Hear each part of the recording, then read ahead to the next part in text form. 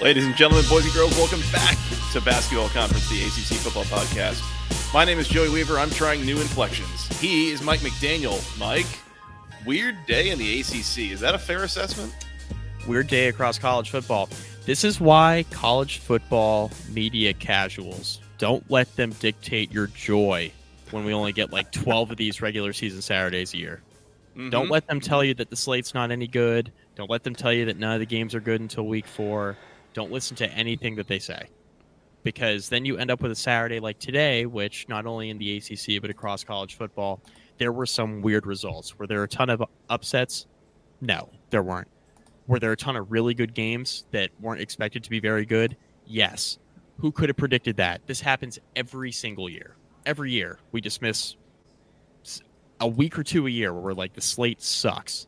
Yeah. And then it ends up being one of the wildest weekends of the year. And this was the best weekend of college football so far. Probably. Yeah, I was talking to my wife like an hour ago, and she was like, all right, so what's the rundown on college football today? And I was like, well, Georgia almost lost to South Carolina. Alabama absolutely screwed around with USF. Like, Florida State almost gave it up to Boston College. Like, Texas is in a dogfight with Wyoming. Like, all this stuff. She's like, so it sounds like it's a whole bunch of near misses. And I was like, yeah, actually, that's exactly how I would put it. It was a bunch of near misses of games that were a lot closer than they should have been. And I think that is just such, like, absolutely the beauty of college football. So, you know, this is the kind of stuff that I love. I love a weekend like this where there's really not a whole lot of quote unquote excitement that you're expecting. And then you come in and all of a sudden it's like a choose your own adventure on Twitter, following around like, oh, this game's getting weird. Like, oh, we got to all watch this game. Like, oh my gosh, it was fun day for a lot of unpredictable reasons. Yeah, and as it pertains to the ACC, too, like, oddly, one of the only teams that actually took care of business today with not too much stress was Clemson, which coming into the weekend, we were like, hopefully Clemson takes care of business, because there are some schools on the slate here playing this weekend that we don't really know how these games are going to go. We were like, you know what? Clemson is a gigantic favorite, but they'll probably play down to competition. Newsflash, they did not play down to competition. They looked really, really good tonight. Yeah, I mean, it helps when, like, a minute and 45 seconds into the game, you get a pick six to like get you rolling. I mean, that'll always help. But yeah, I mean, Clemson looked pretty good. Do we start there, Mike, or do we start elsewhere? I mean, we can start there because it's going to be kind of a brief discussion, I think. Clemson 48, Florida Atlantic 14, a game that was not ever close. It was 34-0 at halftime. Did not really require a lot from Cade Klubnik here, 16-27 for 169 and 3 touchdowns. I'm just gonna be real honest here with you, Mike. I did not watch like a second of this game. I've seen a couple of the highlights on Twitter, but like there was more important stuff in the ACC going on tonight than watching Clemson blow out a seemingly pretty bad Florida Atlantic team. So I'm not going to act like I watched this, but it is always good and comforting seeing Clemson take care of business the way a program like that probably should be taking care of business. I did not watch a ton of this either. I did see some of the snaps though. So I guess that's more than I can say. Okay, fair enough. This was pretty efficient. This was kind of like an empty calories game for Florida Atlantic where, you know, Clemson didn't really outgain Florida Atlantic by a ton, but then, you know, at the same time, Florida Atlantic just really didn't have a whole lot of success, right? Clemson separated themselves early in this game, right? You mentioned the pick six off the top, but this was one of those games where Clemson jumped out to a huge early lead. They were up 20-0 at the end of the first quarter. Klubnik had 2 touchdown passes in addition to that pick six. So it was pretty quick, right? They missed a PAT, right? So that's why it was 20-0 after 1, but they really never looked back. This was a game where Florida Atlantic was never competitive. Florida Atlantic didn't even score a point until the fourth quarter. It was 41-0 Clemson.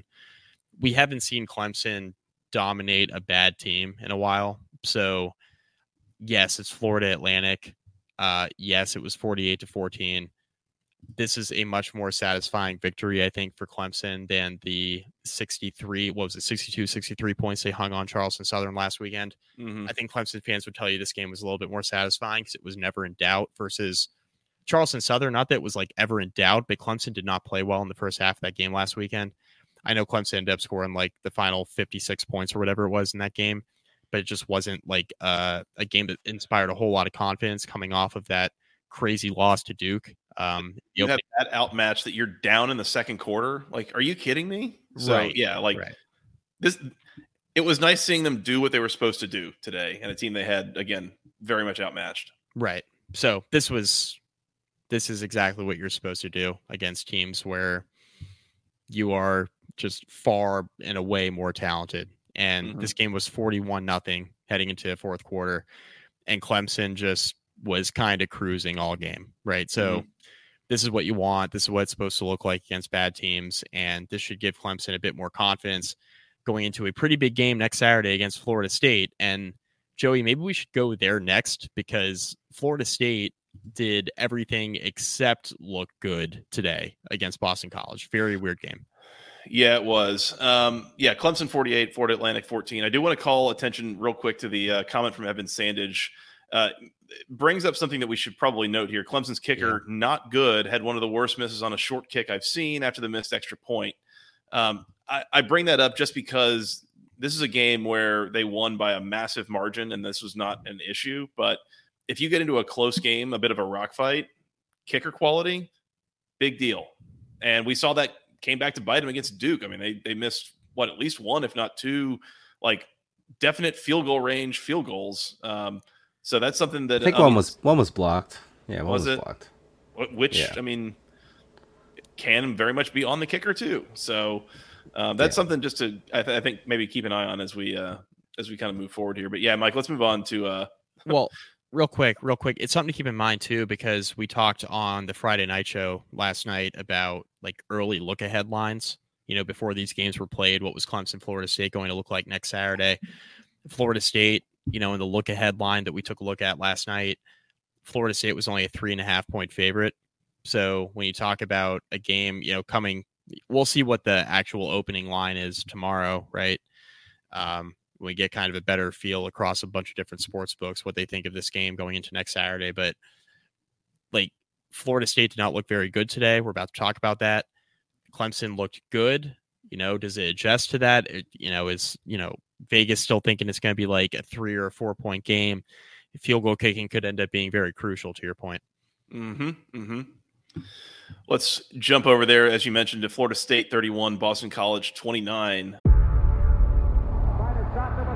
Before history is written, it's played. Before it's frozen in time, it's fought one shift at a time. Before it's etched in silver, it's carved in ice. What happens next will last forever. The Stanley Cup Final on ABC and ESPN Plus begins Saturday. Another day is here, and you're ready for it. What to wear? Check. Breakfast, lunch, and dinner? Check. Planning for what's next and how to save for it? That's where Bank of America can help. For your financial to-dos, Bank of America has experts ready to help get you closer to your goals. Get started at one of our local financial centers or 24/7 in our mobile banking app. Find a location near you at bankofamerica.com/talktous. What would you like the power to do? Mobile banking requires downloading the app and is only available for select devices. Message and data rates may apply. Bank of America NA, member FDIC. A game that Boston College got up, but they were up 10-3 in the second quarter. Florida State came roaring back. They were up 31-10, and then gave up 19 straight points to end this game, and was very, very close to giving Boston College the ball back with about a minute and a half left to have a chance to go down and win the game. Unfortunately, Boston College called for a face mask penalty on that third down and third medium play, which is really just appropriate because that was Boston College's 18th penalty of this game. Yeah. A new school record of the worst kind, 18 penalties for 131 yards for Boston College today. And by the way, I think probably about a dozen of those were pre-snap type penalties, false starts, offsides.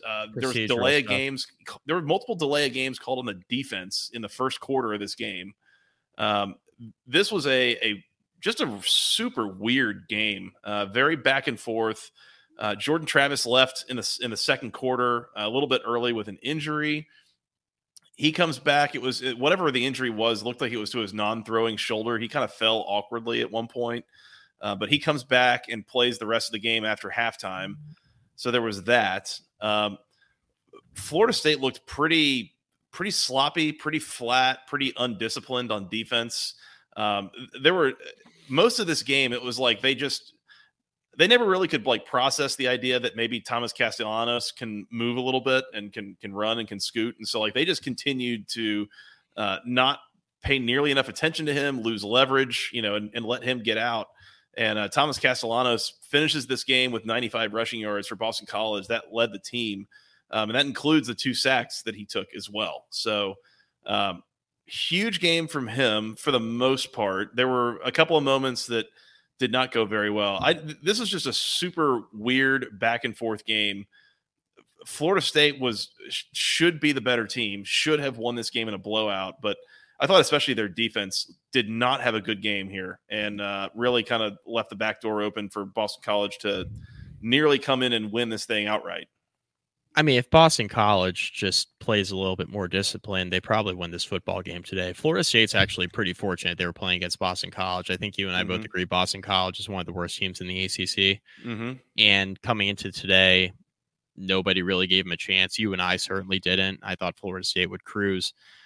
Florida State, again, got off to a slow start. This was their worst start of the season. Florida State looked really impressive. Obviously in the opener against LSU to get things started, and they really just haven't really been tested, right? I guess LSU was the real test. They passed that. They won by a couple scores. You have this BC game today you're kind of sleeping on in week 3, thinking that Florida State's just going to kind of roll the helmet out there and kind of go up a few scores and then never look back, similar to actually how Clemson looked today against Florida Atlantic. Sure enough, Florida State goes down early. They fight back. Florida State gets a couple of late scores in the second quarter and then gets off to a really good start in the third quarter, right? They score on the first drive of the third quarter. They get the ball back, force the 3 and out. They go down and score again. All of a sudden, it's 31-10. Now I'm sitting here thinking, okay, Florida State, like 25, 26-point favorite. They're probably going to cover with ease. 31-10, all the momentum, things starting to go their way. It's like, okay, look, Florida State came out flat, big game next weekend. They're on the road, weird environment in Chestnut Hill, red bandana game. We didn't expect it, but is it all that surprising? Maybe not. Now all of a sudden, they're up 31-10. You think they're going to cruise. Then the wheels just kind of fell off a little bit. Offensively, they started making some mistakes. Boston College started to capitalize. Thomas Castellanos, shout out to him. He played a fantastic game today against Florida State. And all of a sudden, BC's offense starts to get going a little bit. Now Florida State can't get stops. And not only that, Florida State can't stay on the field offensively. And you got a bunch of weird stuff going on. You got the fumble return early fourth quarter, right? So Florida State goes up 31-10. They trade possessions a little bit. BC scores with about a minute to go in the third quarter to make it 31-16. They missed the extra point. Okay? They missed the extra point. Force Florida State. They get Florida State's offense off the field. They get the ball back with that fumble return, right? Florida State pinned deep in their own territory early fourth quarter. 8-yard fumble return, right? One of the swing pass to a running back. He's being in the process of being tackled. Ball squirts out. Yep. Boston College defender right there picks it up, runs it in for a touchdown. Yep. And now all of a sudden it's 31-22. So now it's time to go for 2 because we're about to make this a 1-score game. That did not exactly work out for BC. So then BC gets the ball back later, right? They force Florida State off the field again. Paul goes through Johnny Wilson's hands and complete on third down. Now I'm thinking BC's out here trying to win this game outright. Screw covering. We're going to try to win this game outright. Thomas Castellanos scores with 5 minutes to go. It's 31-29. We talked about the face mask at the end when BC's trying to get a stop to get the ball back. They commit that really, horrendous face mask penalty. Very obvious, very blatant. One of, what did you say, 15 penalties on the day for 18. BC? 18 penalties on the day. 18 penalties. And that doesn't even include the ones that were declined. Just a very weird, it's a very weird game. a very weird game. Florida State's fortunate because it was kind of like, I thought it was a tale of two halves. Like, started poorly, then you had the ascent where they go up 3 scores, and then you have kind of the downside of that. It was just a very up and down game for Florida State, and they're very fortunate they were playing Boston College because a more disciplined BC team today wins, and literally like 7 or 8 other teams in the ACC, if Florida State puts on that performance today, they definitely lose. Oh, yeah, so for sure. They're fortunate it was Boston College. I do want to hit on what Kevin Carpenter commented. Is Florida State overrated, or is this just a weird game or some red bandana magic from Boston College? Let down, look ahead. I was going to say, I don't think this is an overrated situation. No. I think there is a look ahead situation here for sure with Clemson on deck. I think that, probably a little bit of red bandana magic of, Boston College played hard. They played hard the full 60 minutes. And I don't know. It was just kind of sloppy. And Florida State just looked flat coming out, and their defense just was not good. They did not look like they were prepared to contain Thomas Castellanos. And that was the strange thing to me, was for a full 60 minutes, it was like maybe there was a part in the middle that they were okay kind of containing him, but for a lot of this game, I mean, the number of times that Castellanos, they had everybody covered or whatever, and he was able to just sneak out, and they didn't have a spy on him. There was very little adjustment, it seemed. I don't know. It was very strange for me. Not encouraging the way that Florida State played this game. Castellanos had 400 all-purpose yards. He had 305 through the air. He was awesome. He was really good. He was awesome. Yeah. Why in God's green earth was Emmett Lesshead anywhere near this offense? Yeah, no. Why? I think it's fair. Emmett Lesshead couldn't be me. Couldn't be. Where's Chris Strondon? I was going to say Emmett Moorhead couldn't be me. I mean, 400 all-purpose yards, right? It was a complete performance through the air, on the ground. Joey, you mentioned that Florida State, they had the time where, there were a few possessions where they contained Castellanos. It was late second quarter, early third quarter when they extended their lead. That's kind of when I thought Florida State was going to pull away. Weren't really able to do it. Now, is Florida State, some people I saw talking about Florida State potentially being fraudulent. I don't see that. LSU looked really good against Mississippi State today. LSU is probably, well, I'm going to stake my claim here because of the way Alabama's looked. I think LSU is going to win the SEC West again, by the way. Fire away. We're 3 weeks in. Fire away. LSU is going to win the SEC West. And because of that, are they going to win the SEC West, or are they just going to not lose the SEC West? Okay, well, I mean, that's a whole different discussion. Are they just going to flat out win the SEC? Because Georgia doesn't look very good either. Mm-hmm. And if LSU's only loss is Florida State, they're in the playoff, buddy. They're in. Mm-hmm. They're in the playoff. Probably. Yeah, I don't know. I don't think Florida State's overrated. I think they're going into a pretty big game next Saturday in Death Valley. Florida State really didn't have a reason to get up for this game. Mm-hmm. BC's been so bad. And Florida State's fortunate. Don't get me wrong. They're very fortunate. But we have to remind people, we're dealing with 18 to 22-year-olds on a weekly basis. With a weird-shaped ball. Yes. There's stuff that goes wrong. There's stuff that gets really weird. And there are really only a handful of occurrences in the history of the sport where a team has been so dominant in its season from start to finish that you just know that they're going to win every single game they play. It's going to be by a convincing margin.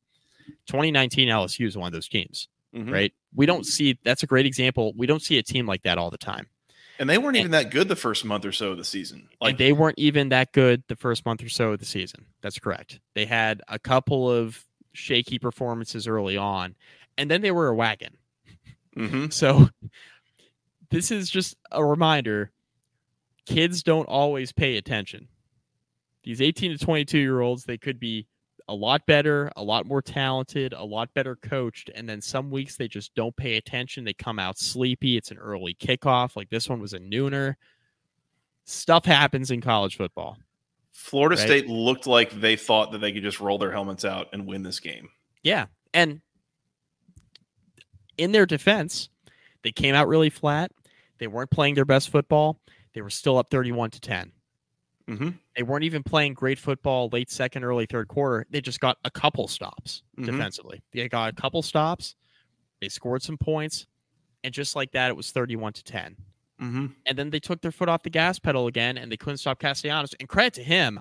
I don't want to just – I'm not trying to poo-poo his performance and act like, oh, yeah, Florida State took their the foot off the gas, and that's why Castellanos had a good game. No. I mean, he's been good since he took over the starting job. He was good. He was pretty good last week. He was efficient last week at the very least. But we saw kind of the top end. Like, this is kind of, I think, what he can be. And so I'm excited to see, like, if he can live up to that week over week now. Yep. Because I think BC might have a little something at quarterback if he continues playing like this. I will call out before we finish out here. I don't have the names in front of me, and I'm hoping I'm remembering this right. I do believe Florida State was without 3 starting offensive linemen in this game. Mm-hmm. Is that right? At least two. Yeah. So that plays a little bit into what went on offense. But there were other times, I mean, definitely saw Jordan Travis pressing at times, like there was one play that sticks out in my mind. It was like 3rd and 5. He's rolling out, I think it was Lawrence Toafili, the running back, like wide open in front of him, would have almost certainly gotten a first down. And instead he throws it 15 yards down the field into coverage, and it's an incomplete pass. And it's like, you didn't have to do that. Right. Now you're punting, but it's because you're pressing, that kind of thing. So I don't know. A little bit of everything, but Florida State survives. I for one, I still expect them to beat Clemson next week. I think I don't take a ton from this particular performance. I think this is an outlier, a look ahead spot, a letdown spot. Call it what you will. So I am not down on Florida State based on what I saw here. I think they should still be favored next week, and I will pick them to win. Yeah, I don't see any reason why we wouldn't pick Florida State. So I'm with you. Very confused as to why there was ever a suggestion that Emmett Moorhead was the guy for Boston College. I don't get it. I mean, Scott brings up a really good point there. I don't really understand. Mm-hmm. Yeah, I don't get it. What did Dan know that he wasn't telling us? I don't know. We'll find out. Anyways, Florida State 31, Boston College 29. Mike, where to? Can we get the Virginia Tech conversation out of the way? Just get it over with. Let's just get it over with. Rutgers 35, Virginia Tech 16. This is the part where I admit to the people that I did not really get to watch a whole lot of football at all there in the afternoon block. I was at a birthday party for a 4-year-old, and it was not a place with good reception. I had both kids with me, so not a good situation for watching games. So I did not get to watch this, but I did kind of monitor the score. Does not seem like a good situation for your Hokies. Don't worry, I'm here to help. Take it away. Go ahead, Mike. Virginia Tech started Kyron Drones because Grant Wells was too hurt to play. He was only available in like an emergency situation. So we saw Kyron Drones. Virginia Tech fans really wanted to see Drones, so that's just kind of how it worked out. But it wasn't because of performance by Grant Wells. It was just because he was hurt. Drones, there was some good, some not so good. He was 19 of 32 for 190 yards, had a touchdown pass, had an interception. He ran for 74 yards. The one thing I want to note here is I think Virginia Tech's offense, it wasn't great. It was 3.3 yards per carry. They had 129 yards rushing on 39 carries. That's not great on paper. What I will say is that Kyron Drones was heavily involved in the running game, and he passes the test as a passer.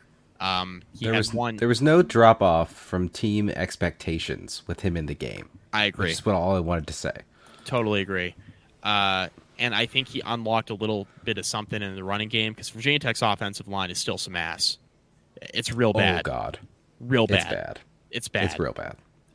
As long as Virginia Tech's offensive line is playing like this or has this kind of talent and just not very good, the ceiling, the floor's low, the ceiling's even lower. Or I guess the other way around. Ceiling's low, floor's even lower.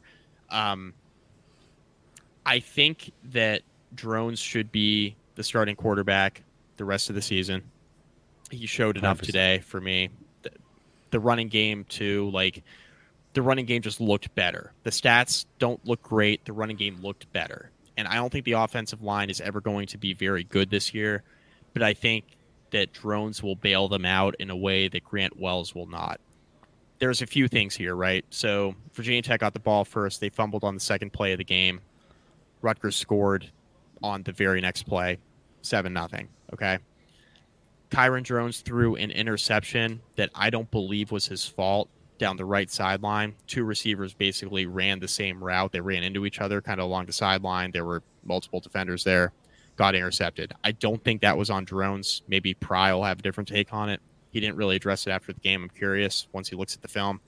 I'm not sure that was on Drones.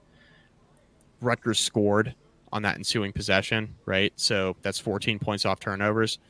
And then Virginia Tech had a short punt in the second quarter that Rutgers turned into points, right? So it was a punt off the side of Peter Moore's leg, which, by the way, Peter Moore's been a very good punter for Virginia Tech this year. This was his first really bad punt of the year.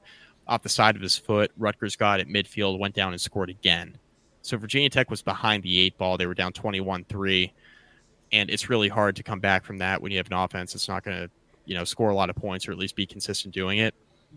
So Virginia Tech gifted Rutgers a lot of points today.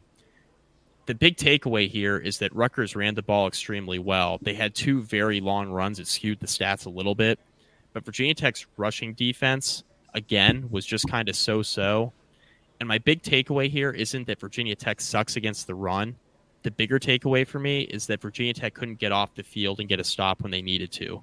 Now, was that all on the Virginia Tech defense? Is that their fault? No. The offense put you a little bit behind the 8 ball, obviously. But I think that Virginia Tech's defense, the margin for error is so thin, you have to get those stops this year if you want to be a competitive team, 4, 5, 6 wins. If you want to be in that range, you've got to start getting stops, right, on crucial third downs. This game turned. Rutgers came out. It was a third down play. Let me look at the box score here and make sure I get this right, Scott. It was a third and one. It was third and one. It was a 21-16 point game, and they took it to the house on 3rd and 1. Third and 1 out of a timeout. That's what you're trying to say, right? Out of a timeout. Yeah, out of a timeout. Rutgers had 3rd and short. It looked like they were basically just going to run the ball up the middle, and it didn't work out that way. Correct. Basically, what happened is Kyle Monagai took the handoff, kicked it out to the left. Outside, cut left. Nobody was on the backside, and he took it to the house. That was a crucial play in the game. Yeah, Rutgers motioned the receiver from the left to the right. The DB followed the receiver going all the way to the left. They snapped the ball. Nobody out there. Nobody on that side. Monagai read it perfectly. He ran right up the middle like that's everybody thought he would. Yeah, and that's when the game ended. So my overall takeaway here, Virginia Tech is not very good. They're terrible. They're terrible. There is some hope at quarterback. Virginia Tech's really thin on the offensive line. There were some key injuries here, right? So Allie Jennings didn't play. Jalen Lane, Tech's other top receiver, dressed out but did not play. So his hamstring wasn't good to go. He didn't play much.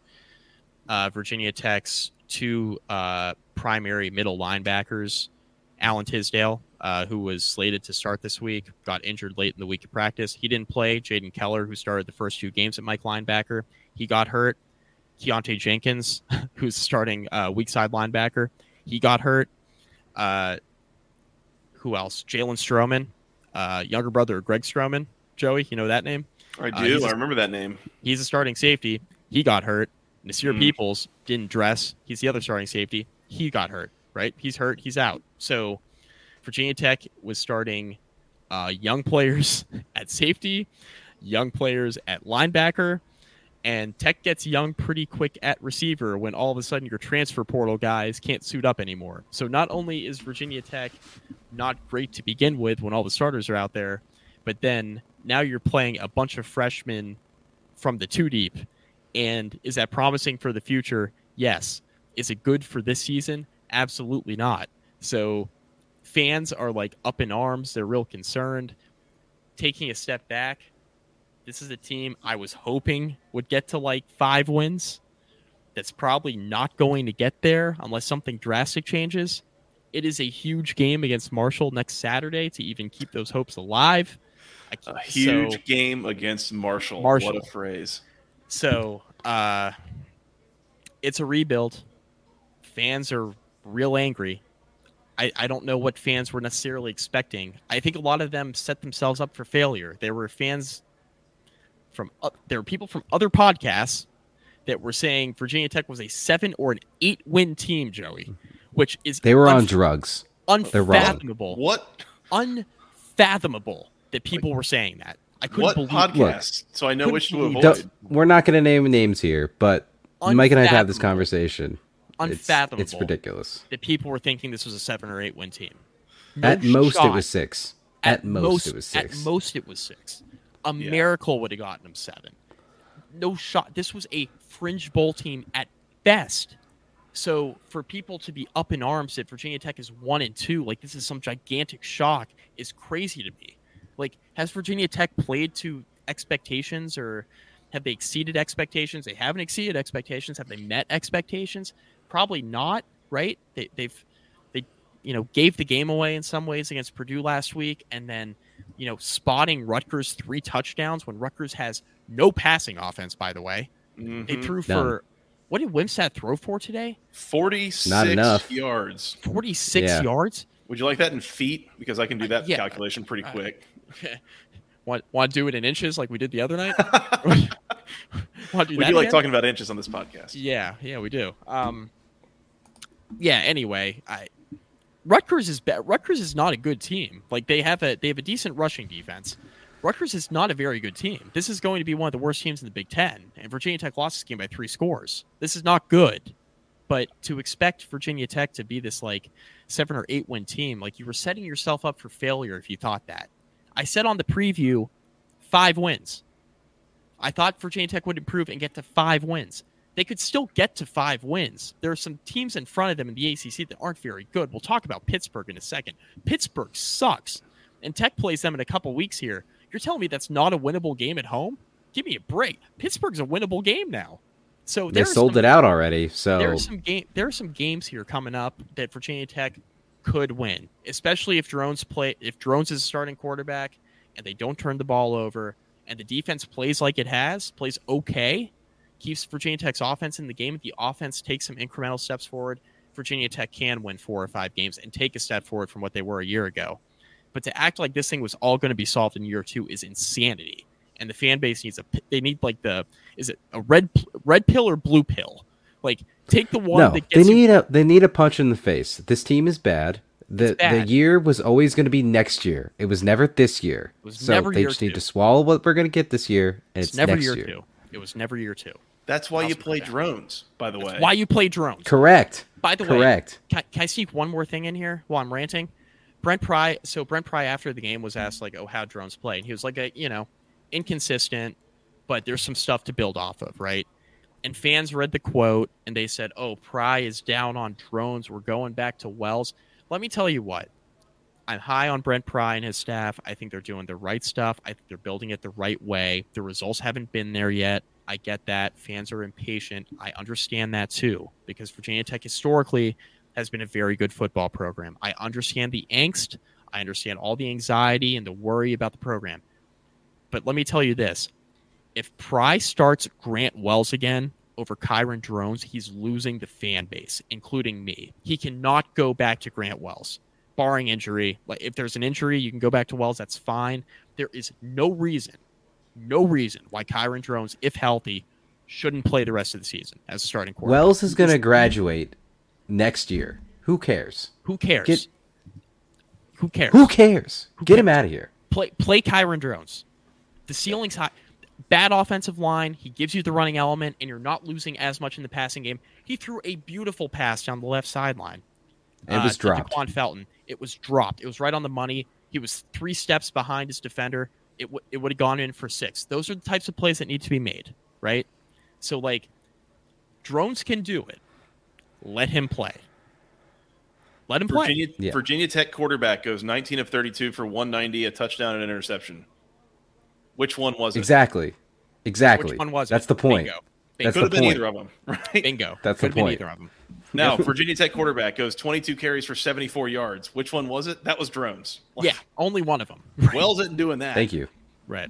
So, I think, and again, I didn't watch this game. I don't know how it unfolded, but I will add this.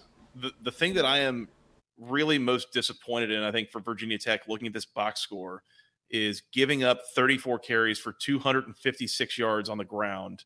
I felt like this is the one thing that defense should have been able to slow down, limit, was a rushing attack like that. And that was why I thought this was going to be an low-scoring rock fight kind of game. The fact that Rutgers was able to move the ball as well as they did on the ground and rip off a couple of massive chunk plays that they did, that's a disappointment to me, and that's a concern. Yeah. And some of this, again, is injury related and all that. But that's the one thing I would be pointing at, is like that probably should have gone better, or feels like it should have gone better. The reason why this ended up being an over game is because Tech had the 2 bad turnovers. I guess the 1 bad turnover and the punt. And then Rutgers scored off of that interception where the receivers kind of ran the same route. But regardless, 14 points off turnovers, 21 if you're including basically an arm punt, right? That started Rutgers at midfield. That's bad. That can't happen. And then that 3rd and 1 play where Larder bounced outside and then Malagai took it to the house. Like that cannot happen, right? Mm-hmm. Out of a timeout. So there were some definite mental mistakes defensively. But this is one of those games where there's a lot of correctable things too, which gives me some hope, especially on the offensive side of the ball. I think they left some points out there. I think Drones is the guy. There's definitely some encouraging things coming out of this game too, but very, very frustrating loss. But this is what happens when you have an incomplete team. Yep. Completely. One last thing I'll add, as you and Scott kind of alluded to, it was never this year. It was always next year is really what we're aiming for Virginia Tech, getting back to a bowl game, being a kind of a middle of the pack ACC team. I just wanted to respond to something I saw that came up on your Twitter, Mike, was somebody saying, like, if this Virginia Tech team can't win 7 games, they should probably fire Pry. And you were like, absolutely the hell not. And just to me, it's like that would be the epitome of throwing out the baby with the bathwater. Yeah. We have got to stop this like expectation to win within 2 years, especially with Pry. I think has been pretty honest and open about what his plan is, which is rebuild high school recruiting pipelines in the state of Virginia, which were unfathomably destroyed by Fuente. And you're right. Yeah. He's doing it. The recruiting classes reflect, like, the guys he's bringing in out of Virginia reflect that. He's bringing in 4-star prospects in state. So now you're going to fire him and burn it all down? That doesn't make any sense. That doesn't make any sense. Yeah. You're in the conversation. Chris Cole was from Salem, not to go too far down the rabbit hole, one of the best linebackers in the country. High 4-star, he chose Georgia. Okay, right? He's right down the road. He's 30 minutes away in Salem, right in Virginia Tech's backyard. Tech would not have even been in that conversation with Fuente. And he ends up at Georgia, and he was a finalist at Virginia Tech. So, like, the Hokies were in that conversation. Pry and his staff were recruiting him very hard. Fuente would not have even been in that conversation. So now you're going to burn all that down on the off chance that somebody comes out of Salem High School, really good football school right there on 81 in Virginia Tech's own backyard. They're going to have a 4 or 5-star prospect that Tech's going to be in on, and you're just going to throw it all out because Tech lost to Rutgers in year 2 of a rebuild. Give me a break. And you can't throw that away anymore because of the transfer portal. Because say something goes wrong with him and he wants to transfer home. Who's home? Yeah. He's going to come back to Tech because he likes he liked the staff. The staff treated him well. Tech's going to remain in the conversation. He's going to Georgia because Georgia's Georgia. They're sending guys to the pros. They're winning national championships. I get all that. Virginia Tech can't compete with that right now. Sorry, Joey. Yeah, but they can't compete with that right now. Yeah. So, yep. Oh, God. Fan base makes me sick. This is the funny thing to me about, I think, college football in general is, the way that, the Lord designs nature to be certain ways. And I think one of the ways is he designs college football to only be played once a week is it gives us enough time to like calm down and like become happy and excited about our team again by the end of the week, and then be ready to fire the coach again on Saturday night. Like it's a nice like weekly cycle we go through. It's fun. I was going to say, and we'll see you again next Saturday. Yeah. Well, listen to basically what happens is you play the games, and then Sunday you recover and take a step back. You take a breather. And then Monday through Wednesday, you basically listen to podcasts. And then Thursday, we're back, baby. We're back. We're ready to be heard again. We're ready. Please subscribe. Please subscribe. Yeah, please subscribe, by the way. Yeah. Good time to add that in. By the way, if you're watching this on YouTube right now and you're not subscribed, please do something about that. We appreciate that. For sure. The people that subscribe and help pump those numbers up. We appreciate that. Yep. Yeah, please hit the subscribe button. We're trying to get to 250 this season. We hit the 200 mark. I haven't checked the followers list, so we're probably at 200 even. Help us get to 250. Hit the subscribe button.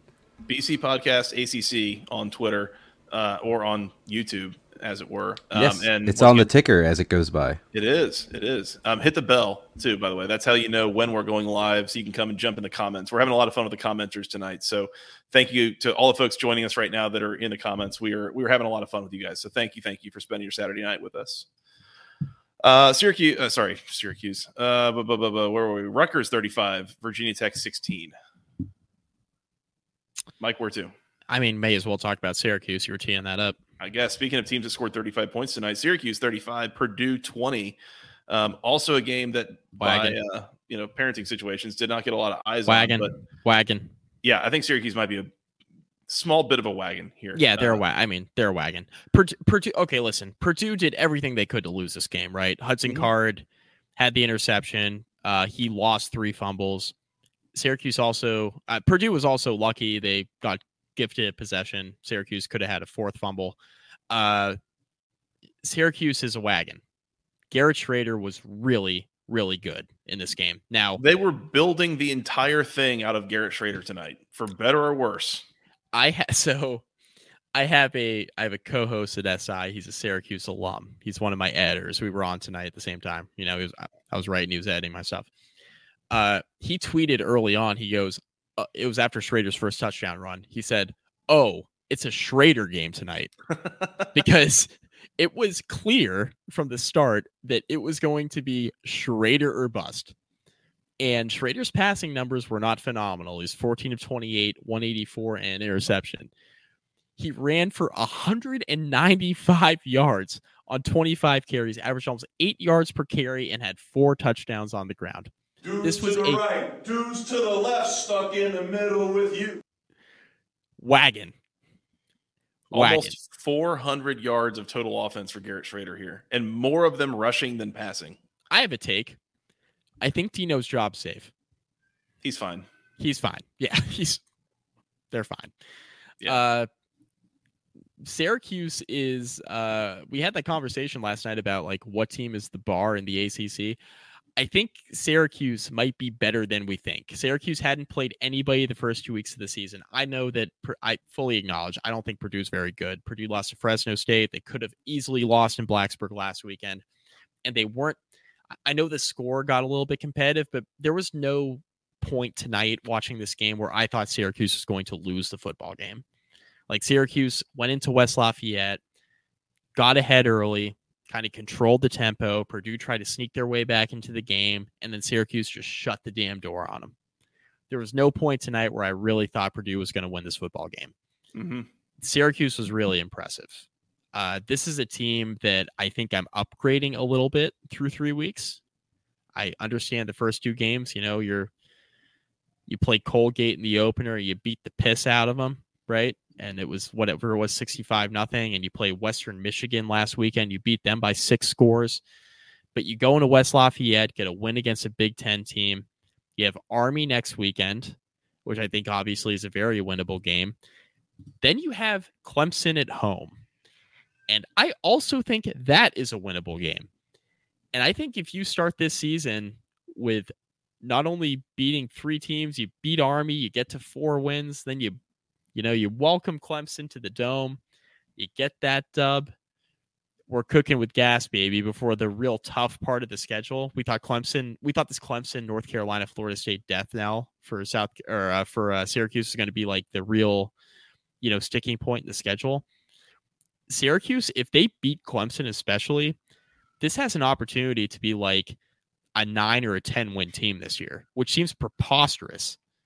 But the back half of the schedule, call an ambulance, but not for me situation. Yeah. the back half of the schedule is real manageable. They go to Blacksburg on a Thursday night, tough environment, but you're going to be favored there. BC, they're going to win. BC at home against Pitt. Pitt looks bad. At Georgia Tech, Syracuse is probably favored there. Home against Wake Forest. Wake Forest, we'll talk about them in a minute, didn't look particularly inspiring today against Old Dominion. There are some games here that I think Syracuse can win in the back half of the schedule, and especially with the start they've had, this could be an 8 or 9 win team this year. That's entirely on the table. Yeah. I just look at their final 5 games, as you mentioned, at Virginia Tech, home against Boston College, home against Pitt, at Georgia Tech, home against Wake Forest. Syracuse has looked definitively better than pretty much every single one of those teams. Every one of them. We can't even have an argument about Virginia Tech, Pitt, or Boston College looking better than Syracuse has so far. Won't even have that discussion. Yep. I definitely think that there's arguments to be made. They've looked better than Georgia Tech or Wake Forest. Yep. Man, and I'm looking in 2 weeks back to back. You've got Clemson at home and at North Carolina. I am absolutely not going to sit here and tell you that Syracuse can't win either one of those games. If I'm telling you what, we talk about the teams that can sneak to Charlotte. We're getting ahead of ourselves. No, let's not do that yet. Admittedly, I mean, you beat Army next weekend. That's 4, and we have 5 more games here. Let's get nuts. They beat Army. That's 4-0, right? And then we're talking about the back half of the schedule, 5 games.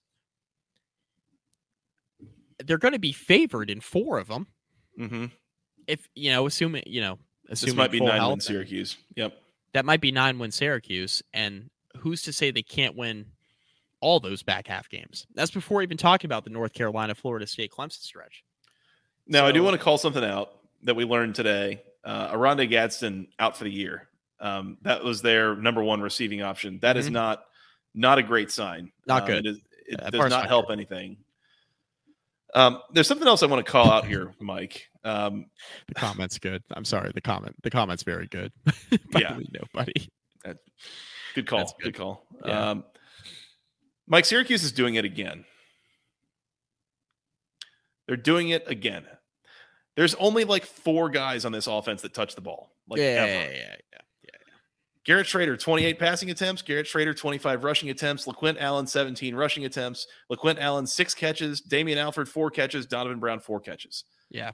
There were 2 plays of this game that did not end in the hands of one of those 4 guys. Yeah. And actually, no, I'm sorry. There was 1 play, and that might have been a kneel down, which would mean 0 plays by this offense that did not end in the hands of one of those 4 guys. I mean, that's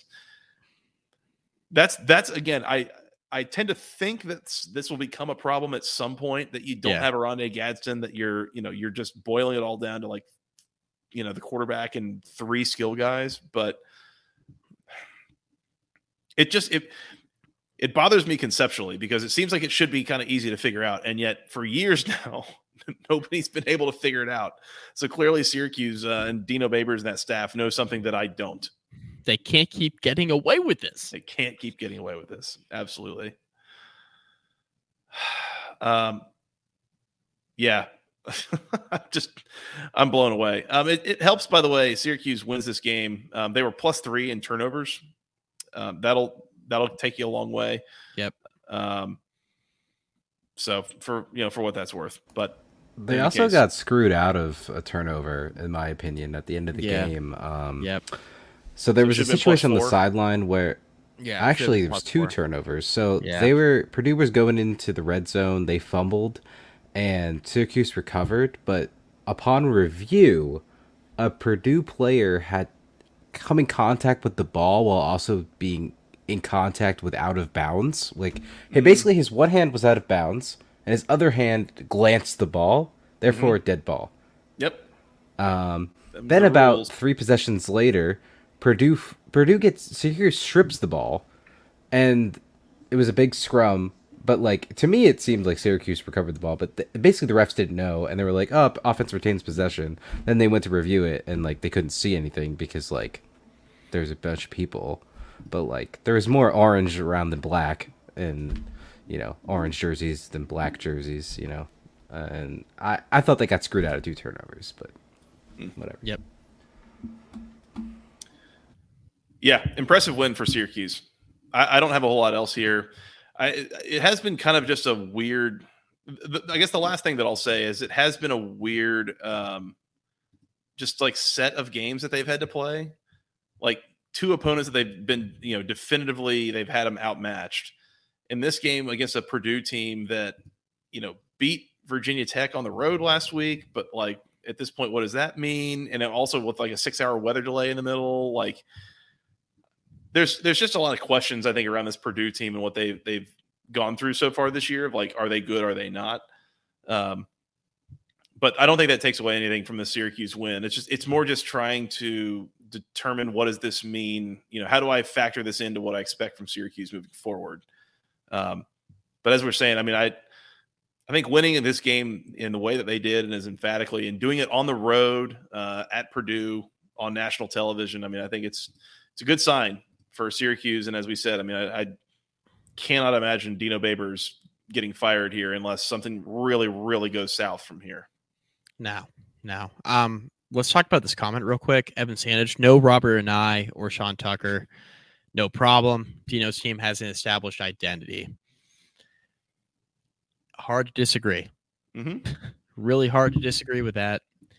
And this is almost like a Wake Forest light situation where not from a coaching standpoint, from a personnel standpoint, we talk about Wake Forest being kind of like skill player or offensive or like quarterback agnostic, right? We talk about Wake Forest because they always seem to find a plug and play guy, quarterback, and they have the system that works for that slow mesh. Syracuse does feel like they have a bit of an identity now with kind of what they've had with Sean Tucker. And now that he's gone, they still have Garrett Schrader, and there's a level of comfort there with him running the football and, throwing it just enough to keep defenses off balance. So I think there's definitely identity there for Syracuse, and it does seem to be working. It's just weird feeling like the identity is just get the ball to like 3 people. And it's working. I mean, I don't get it. What can I say? Like, whatever works. Yeah, I mean, it's going to help Dino keep his job. Mm-hmm. Mm-hmm. Clearly. Syracuse 35, Purdue 20. Where else, Mike? Let's talk about Minnesota, North Carolina. Let's do it. I'm again, didn't get to watch much of any of this game, but impressed that North Carolina was able to get a lead here and kind of keep Minnesota at arm's length the rest of the way. The entire game, really. Mm-hmm. So I watched a good bit of this. So I was holding a Minnesota plus 6.5 ticket, and Minnesota kept me entertained for most of this. Like they could do something here. This was a game where Carolina was definitely the better team. There was no doubt about that. There was never really a point in time where I thought that Carolina was going to lose this game. Minnesota really had trouble. They had trouble throwing it, which is not a surprise. They averaged about 5.5 yards per carry, but Carolina got out to that early lead, and then Minnesota really had to kind of scratch and claw their way back into it. And Minnesota really likes to run the ball and commit to it, and they couldn't commit to it as much as they wanted to just because you're down a couple scores, you're trying to keep yourself in it. Minnesota went 3 for 12 on third down in this game. That proved to be real important. But I was actually pretty surprised at the ease in which Carolina moved the football here.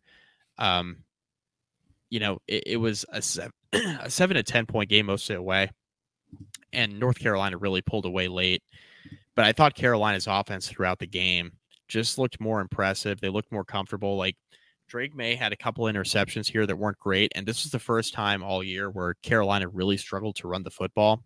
Mm-hmm. So you got to give credit to Minnesota's defense, especially because I think that was a big reason why Minnesota stuck in this game is because Carolina really committed to running the football. They ran it 37 times for only 105 yards here. Kobe. So, yeah, Kobe, big time Kobe candidate here. So Carolina really struggled to run the ball, and this is the first time all year where we had to see Drake May put the ball in the air. And quite honestly, like if Carolina doesn't have Drake May here, they're in a lot of trouble. May throws for 414. So we were talking last night on the Friday night show about, Drake May and how this Carolina offense has looked, and the fact that he hasn't really had to throw the ball a ton yet this year to, help Carolina win football games. He had to do it today. Like the 414 yards, a couple touchdowns. Nate McCollum, 15 for 165 and a touchdown. He was extremely impressive. Minnesota had no answer for him all day. Wish he played for my team. I mean, really what this boiled down to was Carolina had more playmakers, and they just kind of separated themselves late. That Nate McCollum comment was very funny, by the way. So, thanks. Yeah, Minnesota didn't really have much going through the air. Ethan Kalkamanis at 11 of 29 for 133. We never sold Minnesota as a heavy passing attack type team, a team that was going to throw the ball with much success. We knew they were going to commit to the run. Darius Taylor did have a nice game, 22 for 138, averaged 6.3 yards per carry, had a touchdown.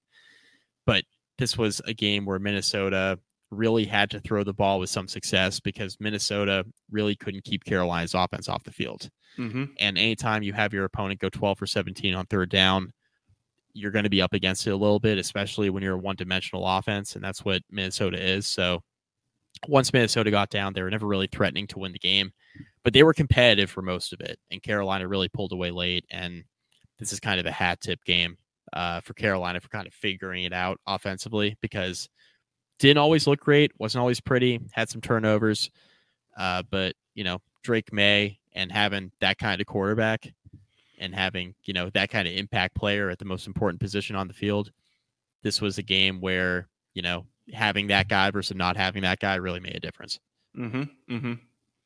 Yeah, I mean, credit to North Carolina's defense here. I mean, holding Minnesota to only 303 yards on 61 snaps. I mean, that's just a shade under 5 yards of play, which sounds like a lot, but it's really not. That's a pretty good line, especially when, Minnesota ends up averaging 4.4 yards per passing attempt. Like, that's really pretty good. So credit to North Carolina's defense there. As you mentioned, I mean, Nate McCollum had a massive game here for North Carolina, and Drake May, a casual almost 75% completions for 414 yards, 2 touchdowns, did have the 2 picks here. But it is funny watching the contrast of Amari and Hampton, who went for, I think, about 230 yards last week, and this week 13 carries for 46 yards.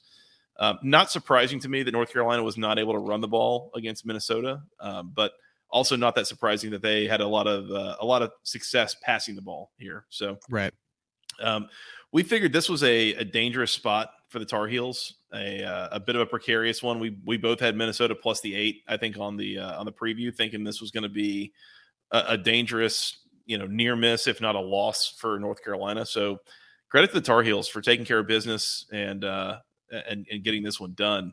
I don't have a lot here. I'm just kind of impressed with the way that North Carolina played and was able to keep their offense on the field. As you mentioned, I think that 12 for 17 on third downs is a huge number here, and not to mention they outgained Minnesota by 200 yards on the day. So credit to the Tar Heels. Yeah, big time. Yeah, This is a Carolina team that's still going to be a problem. They're finding out different ways to win, which we couldn't always say about Mac Brown coach teams in the past offensively. For as good as they were with Phil Longo as the OC, we weren't always convinced that Carolina could have like multiple ways to win. They're running the ball well. Today they didn't. So what they do, they pivoted, and Drake May threw for 414. So this is a dangerous offense, and they have a defense that's competent, I think. Are they fantastic? No. Are they bottom of the barrel terrible like they have been in some years recently? No, they're not. So an average defense and a very good offense. North Carolina 3-0 for in back-to-back years for the first time in quite a while. So, good start for the Tar Heels. Yep. 3-0. 31-13 winners over Minnesota. Mike, can we go to Oxford here? Yeah, let's do it. 'Cause I did not get eyes on this game at all. So this is the first one I really didn't watch. So this is all you here. Yeah, a bit of a bedtime situation that happened in our house. So I did not get eyes on Syracuse, Purdue, or the Backyard Brawl, but I did get eyes on this game. Ole Miss 48, Georgia Tech 23. Sorry. If you see that final score and you think, man, this is a blowout, a 25-point loss, that's not really this doesn't tell the story of the game. Like, this was a 10-3 game at halftime. I think Georgia Tech actually acquitted themselves really pretty well here. I'm becoming impressed with Haynes King. I think he looks pretty good at quarterback. He looks pretty comfortable, looks pretty confident. They had some issues in this game kind of pushing the ball down the field for the most part. A lot of their passes were short and intermediate stuff. I don't know if that's a receiver issue. I don't know if that's an offensive line issue, a scheme issue. It's something, but I think that was a big difference maker in this game, was that they were not able to throw the ball down the field on offense, but they did move the ball. I mean, they rack up almost 500 yards of offense. This is a distinctly improved offense, I think, from last year. Mike, the problem here was on defense for Georgia Tech, kind of in the way that I thought it was going to be. This defense, man, sucks. Yeah, I don't want to say it sucks, but it kind of sucks. It sucks. Defense sucks. I mean, this was a unit that was supposed to be pretty decent coming into the year. This defense is vastly underwhelmed. For as decent as the offense has been, the defense has been. There's a definite regression here on defense. I will say, defense. You see 48 points. I mean, Ole Miss scored 21 points, 3 touchdowns on 3 short fields. 2 of them from special teams gaffes, another one from a turnover on downs, all of which I think gave them the ball with about 30 yards to go till the end zone. So, again, keep that in mind. But there were a number of big plays that Ole Miss ripped off on yards after contact, and I think that's really the number that it's not published. I can't go find this anywhere, but I'm just telling you, having watched this game, there were so many yards and so much that Ole Miss accomplished on offense after contact, which is similar to what we saw last week and is similar to what we saw in the second half against Louisville a couple weeks ago. So this is becoming a theme for this defense, is that they take bad angles, they cannot tackle very well, and all of a sudden opposing offenses are just ripping off big gains, big plays that are changing the outcomes of these games. So that's the thing that I figured was going to be a concern. It became that way. It took into the late into the third quarter, if not into the fourth quarter, to really start to bite Georgia Tech in the ass. Yep. But just wanted to call that out, is that is becoming a theme here. Is they are getting contact on guys, they are not getting them to the ground, and they're turning into big gains for opponents. Yeah. As I think Lee Nobody commented, Georgia Tech gambled at the end of the game. Brent Key did coach this game to win it, which is different than coaching it to not get blown out. As I mentioned, they went for it on 4th down at one point in their own territory and came up short. And basically Ole Miss got the ball, I think, around the 30-yard line. Yeah. So that happens. There's another time that they had the ball inside the 10-yard line. They went for it instead of kicking a field goal, didn't get it. So again, they did that instead of taking points. So that changes kind of the outcome. Yep. There was, I think it was early in the game, they attempted a 46-yard field goal, something like that, with Aiden Burr. It was blocked. And when you think of a blocked field goal, I think most of the time what you see is something that kind of gets tipped and it only goes about 20 yards in the air or something, and it kind of falls to the ground, and that's it. No, Mike, this was a full-on Dikembe, no, not in my house, blocked it, pushed it backwards. There was a whole chase down the middle of the field. Finally, the play ends with Ole Miss with the ball about the 32-yard line or so going in. David Shanahan, the punter, by the way, got kind of rolled up on that play and was banged up, and I think that changed some things. I mean, I texted you in our group chat with Scott, and I said, Joey, have not seen a second of Georgia Tech. How does Georgia Tech look? And you said acquitting themselves pretty well, except for the effing blocked field goal. Mm-hmm. I said, oh, okay. And then I saw the replay of it, and I was like, oh, I see why he's mad now. Yeah. Not only does Ole Miss take over, they take over with also a 40-yard gain on the play. That was bad. And then, yes, N. Dennis, 133. I was about to mention this. The other special teams gaffe was Georgia Tech again with the ball. They tried to fake a punt because, again, the punter was kind of banged up, and we're not sure, how much he's going to be capable. They're going to try to fake a punt on their own end of the field. Mike, there was they basically they ran a play. They snapped the ball, and they had a tight end coming across the formation. They were going to try to get him out into the flat, throw him the ball, and see if he can get a first down. I don't know if it was pass interference. I don't know if it was defensive holding. But whatever that defender did to him, you're not allowed to do at any position, at any play, on any time on a football field. And it was right in front of the official, and I don't know how he didn't call it. Like, that was an atrocious non-call that would have been a first down for Georgia Tech. Didn't get it. Whatever. By the way, while we're talking about just random officiating weirdness. I was going to say chain gang. Let's do it. Georgia Tech had their drives stopped 3 separate times, twice in the second quarter. Pause. Yes. Scott, play the drop for me. Thank you. Continue. I have never seen this in all of my days watching college football. Georgia Tech had a drive stopped twice midway through the second quarter, and then again in the third quarter. So after a 20-minute halftime break, they had a drive stopped 3 separate times in this game because the chains on the sideline broke. They just broke. They just weren't attached anymore.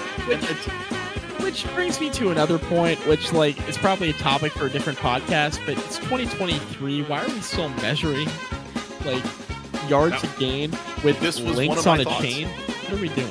This was one of my thoughts. It's what are we doing? Yeah, we've got self-driving cars that crash into stuff. Why are we still using chains on the field? Are we kidding? Yeah. And the fact that it was only happening on Georgia Tech drives, when you're in Oxford, there was a little piece of me that was like, is there something going on here? Because I don't know, just weird gamesmanship maybe. Would I put it past Ole Miss to do that? No. I don't know.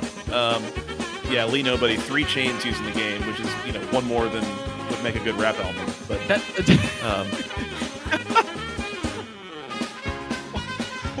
very good, Joey. Hat tip. Very good. I have some questions just in regard to I'm not sure we're going to see a single college football game this year that uses more than one chain. Yeah, and and we went through 3 sets tonight. Yeah, this game was wacky in a lot of ways. It was really strange. Again, the score says that this was a 3-score game, a big margin, etc. Yeah. This was more competitive than that. I think the way that Brent Key managed this game, trying to win it instead of just trying to avoid getting blown out, which I commend, by the way. I support you in doing that. I think that's what ends up with a margin here. By the way, Ole Miss, Georgia Tech scores with about a minute left, goes for the onside kick, doesn't get it. Game's over, right? I think Tech maybe had a couple timeouts, but this is just take a couple knees, game's over. Instead, Ole Miss puts in Spencer Sanders at quarterback. They hand it off a couple times, and one of them goes to the house. So Ole Miss definitively covers, regardless of what number you got there. I don't blame them, but again, this is a garbage time score.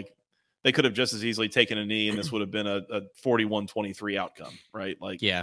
So I appreciated the point you made about Brent Key, coaching this game to win versus coaching not to lose. Mm-hmm. Because we talked about this before we hit record very briefly. So I would rather, in a game where I'm vastly outmatched, I'd rather have my coach just play to win. Mm-hmm.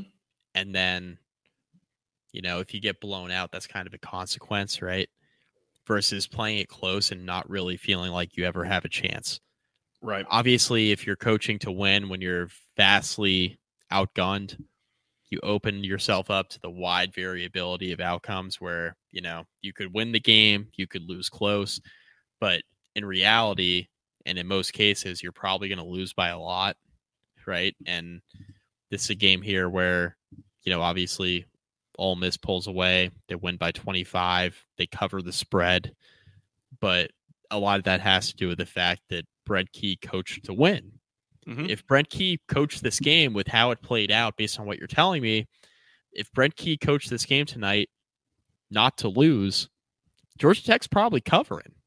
Oh, yeah. I mean, this was a game that was, close for a decent amount of time here. Like Ole Miss kicks a field goal with a little under 8 minutes left in the fourth quarter to make it 27-17.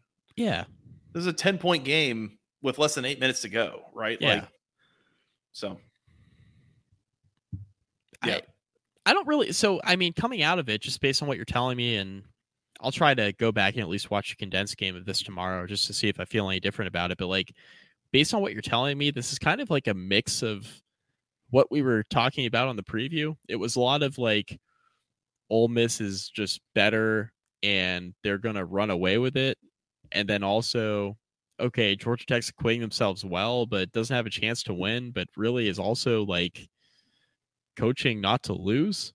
It was kind of a mix of a couple different things we talked about in the preview. Yeah. So I don't know. I'm interested. I'm going to try to watch a condensed game of this because I am interested to see just kind of how I feel just based on what you're telling me coming out of this. Not that I don't believe you, of course. I just want to see for myself. Yeah.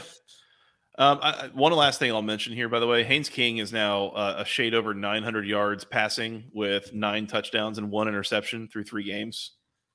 This is pretty clearly, to me, the best quarterback play we've seen at Georgia Tech, certainly since Paul Johnson left.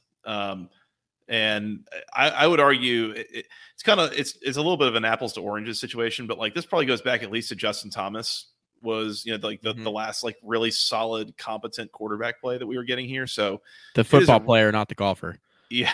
Right. Yeah. He's not been competent play recently, but nobody's really competent on the golf course. Who are we kidding? Yeah. But Haynes King, I think they might have something here. I think this is definitively not one of the worst quarterbacks in the ACC. And that's, I think, better than what we were really hoping for coming into the year. Like it's a good situation on offense right now.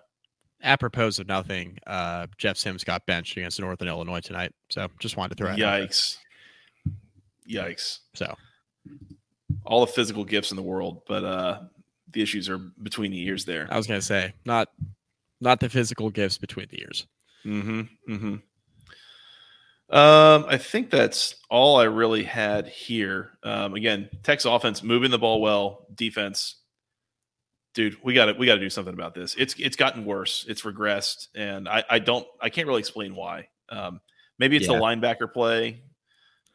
It seems like there's been a bunch of like small injuries, like not bad enough to knock people out of games, but like the same guys keep going down and needing to take a couple plays off kind of thing. I don't know. It's all very strange. So in any case, shout out to Adam Parker. My guy in the chat. Definitely not. Yeah. I might be 4 or 5 deep too. It's fine. In any case, Ole Miss 48, Georgia Tech 23, Mike. That recap brought to you by section103.com, the internet's premier place for all things wonderful Georgia Tech apparel with T-shirts, sweatshirts, hoodies, things for men, women, children, something for the whole family. They got some performance wear just like this. Super comfortable, looks great. Official word marks, official Tech gold.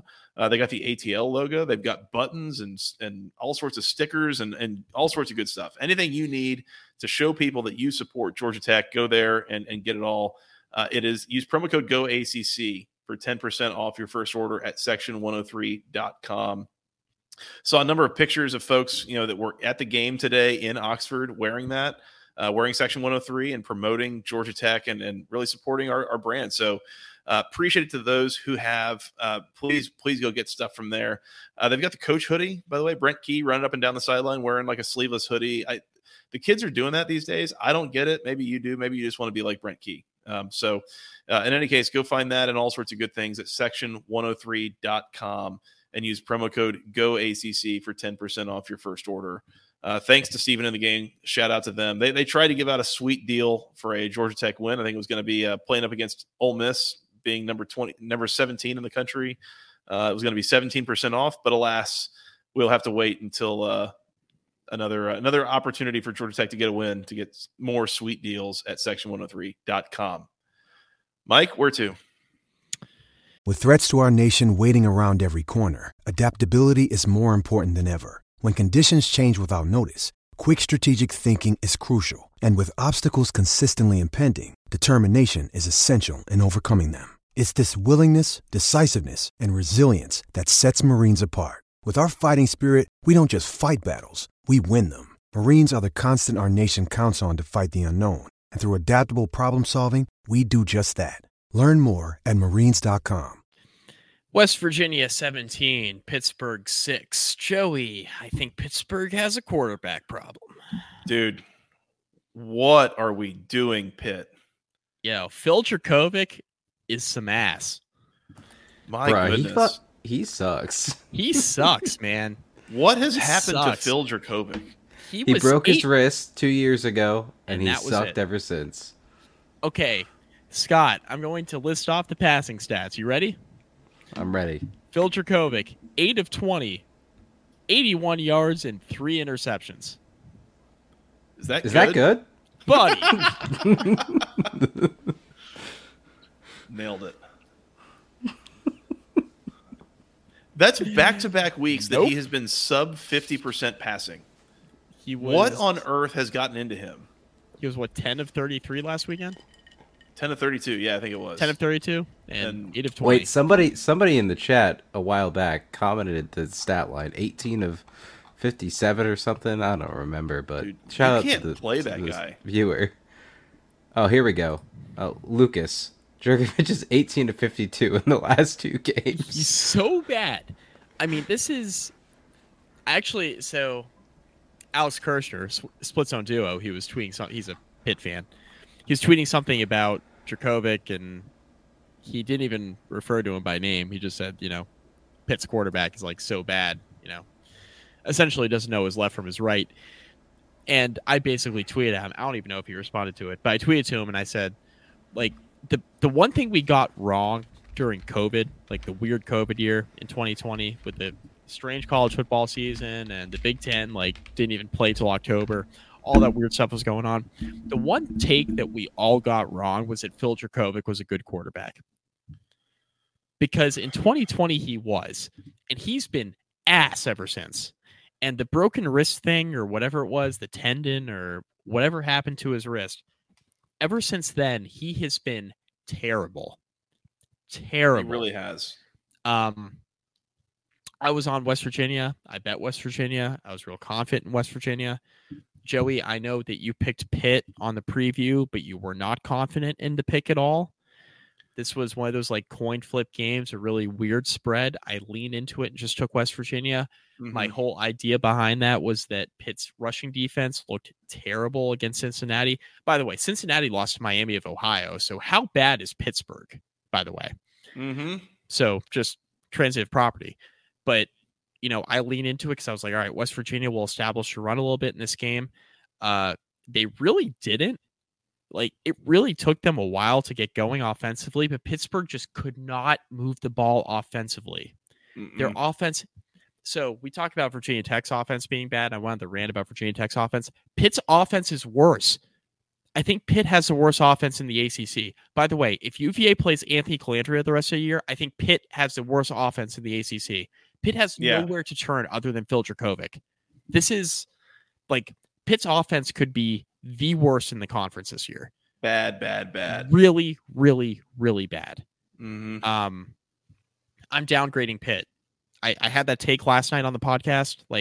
If Pitt were to lose this game tonight and not look very good doing it, which, by the way, they looked terrible. Not that West Virginia looked good, but Pitt looked terrible. This has the potential to be a 4-win Pitt team this year. Yeah. Oh, it totally does. This is real bad. I think I'd like to walk back some takes I had about Pittsburgh in the preseason. Mm-hmm. This is how bad this is getting. So they don't have a quarterback. If they have I saw somebody tweet this at me. If they had Keaton Slovis, they win this game tonight. 1,000%. 1,000%. 1,000%. Oh man. Joey. Joey, it's not the worst take. It's not the worst take. Is Keaton Slovis turned the ball over 3 times tonight? Are you asking me to with a gun to my head, guarantee that Keaton Slovis isn't going to turn the ball over 3 times? Okay. Maybe the better conversation is around the 8 for 20 stat line. Yeah, Keaton Slovis isn't going 8 for 20. He's not going sub 50% 2 weeks in a row. I mean, Dracovic, did he turn the ball over last week? I'm sure he did. No, he had 3 touchdowns last week on 10 completions. On 10 completions, yeah, that's nice. Yeah, keep in mind, by the way, that Pitt was down 27-7 last week before scoring a couple of late touchdowns to make that look better.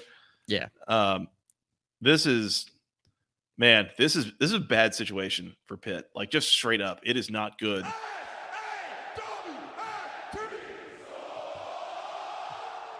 And I will say, I mean, from a rushing defense standpoint, I mean, for C.J. Donaldson, Jalen Anderson for West Virginia to go for 37 carries for only 164 yards, like that's all things considered not terrible. I mean, they were able to keep the West Virginia rushing attack in check, especially considering the passing attack was 6 of 11 for 60 yards. Like, you know, I don't know. This does look like on the box score, it looks like a weird game. I don't know if I'm getting a truncated box score or like what exactly happened here, but just from what I can tell, it's a bad situation for Pitt. Like, you've got to figure out something to move the ball a little bit more consistently than what you're doing. Yeah. Because, this is going to get you beat a lot. It does not seem like this defense is good enough to win games 10-6 all year. Like, it's just not. Lino buddy. Big brain Narduzzi offered Dracovic first day on the open portal. Yeah, because Frank Signetti's the OC. Like, I'm sure Lee knows that because Lee is a loyal listener and very involved in our podcast. Lee knows that.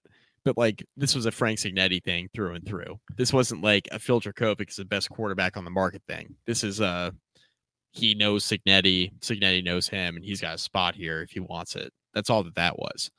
I feel like I'm at this point, I must be just like wasting brain power trying to understand how 2020 Boston College was as good as they were, and just everything about that whole program has just like kind of crumbled since then. Like, none of it makes sense. Like, Dracovic's not as good, Signetti's not nearly as good.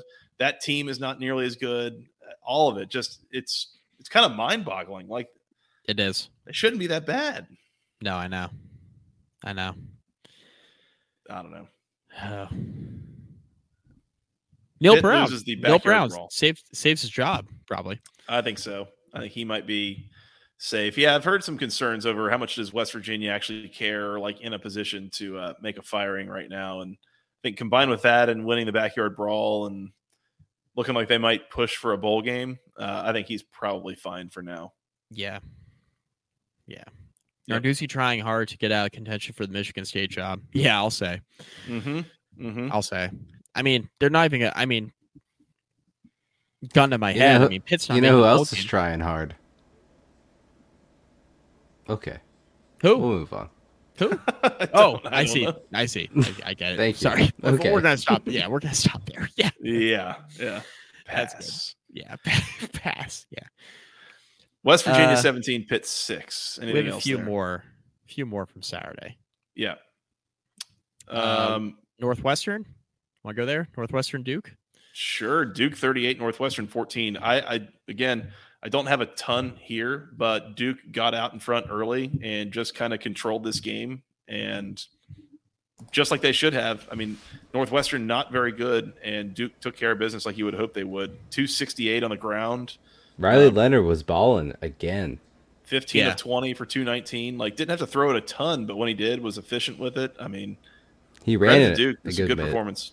Yeah, ran the ball well. Yep, ran it well. Yep. Northwestern's terrible. I mean, Duke covered. Bad. Duke did cover. Duke covered. Good teams win. Great teams cover. So yeah, it's one of my locks came through. Yep. I mean, at least one of my locks came through. This is live, so I'm just gonna fight. Well, I mean, we're talking about locks and we're talking about bets. Colorado State 21, Colorado 17 with 13:40 to play. So just wanted to bring that to everybody's attention. Yeah, I get the sense that Colorado is trying to incite a fight here, and they're getting exactly what they want. So Travis Hunter died in the first half because, I mean, I don't want to get too ranty, but there was and he's now in the hospital. So he didn't literally die, but he is literally in a hospital right now. He's in a hospital because there was a cheap shot late hit from a Colorado State safety where I tweeted something along the lines of like, we'll throw people out for 50-50 targeting calls, but we won't throw people out for like obvious, blatant, dirty plays, like hit him late, like up high in the head. He was trying to take him out of the game. Like that's the kind of stuff that should get you ejected. But he gets to keep playing, and some guy making a tackle on a running back at the line of scrimmage because, he may have led with his head a little bit just trying to make a tackle on a subjective 50-50 play. That guy, if it happened in the third quarter, he can't play next week now. But this guy gets off scot-free. I don't get it. But anyway. Duke looked good. Let's move on. Louisville 21, Indiana 14. So I kind of threw out the, if Indiana is competitive in this game late, I'm worried about Louisville. But the way this game went, Louisville jumped out to a 21-0 lead. Indiana got a little bit going in the third quarter. But this is another one of those games where I never felt like Louisville was in a position where they were going to lose, if that makes sense, Joey. I don't know if I'd go that far. Yeah, you think? Okay. All right. Well, all right. So Louisville was up 21-0 at halftime, and everything was going great. They then proceed to get shut out in the second half, which is not a great look, not a great sign. I think it was either Mark Ennis who pointed out that we have not seen Louisville put together a full 60 minutes against an FBS team yet.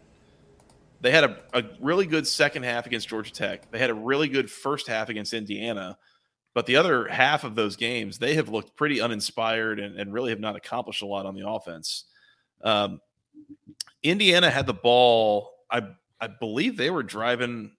I think they were in scoring territory. And I think they went for it on fourth down. I'm trying to remember. This is 12 hours ago, so I got to try to remember exactly how this went. But they had the ball on the 1 yard line. I actually didn't realize this. I didn't realize this. Yeah. Taven Jackson, by the way, on third down with about a little under 5 minutes left, I think they had him kind of dead to rights in the backfield. He scrambles out, heads for the pylon, got the ball to the pylon. It was called a touchdown. They went back and reviewed, saw that his foot was out of bounds with the ball kind of just inside the 1 yard line.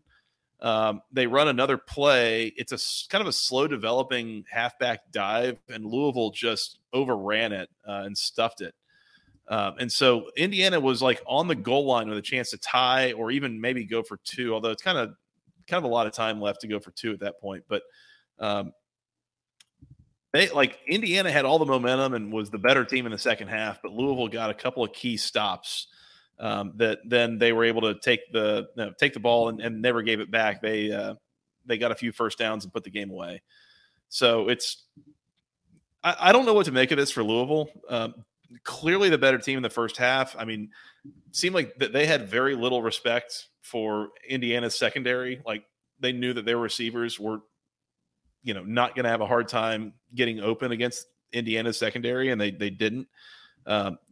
There were a couple that they hit a number of long passes over the top and could have even had a couple more that I guess, balls were dropped or something like that. But in any case, good win for Louisville to hang on here, but definitely not a fully complete performance for a full 4 quarters that you would have liked to see. But still kind of a building, developing process here under Jeff Brom in year 1, I would say. That's what I get for turning off the game halfway through a fourth quarter. Mm-hmm. Oh, well, Taven Jackson wasn't good until he was for Indiana. And all of a sudden Indiana sucks. So this is not the best look for Louisville, I would say. Yeah. Now Indiana definitely could not run the ball at all. I mean, 27 carries for 58 yards. That's pretty good. Pretty good day for the Louisville front seven, but it was concerning. I think the biggest issue that they had was getting Taven Jackson on the ground because Louisville did not come away with a sack in this game. And he was able to extend plays and find guys down the field that I would say that was probably the biggest issue that Louisville was having defensively. And then offensively, I will say this, penalty-wise, Louisville did have 6 penalties in this game. It's not too much, but I feel like there's a bit of a theme I've seen from Jeff Brom teams, not only this one, but even Purdue last year and maybe even the year before, that it seems like Jeff Brom and his teams are not that afraid of committing penalties. Even in, it feels like it's just been a while. Like we're going to have a little false start or, going to take a cheap shot at somebody out of bounds or going to do something dumb. Commit penalties. They're not. They're not.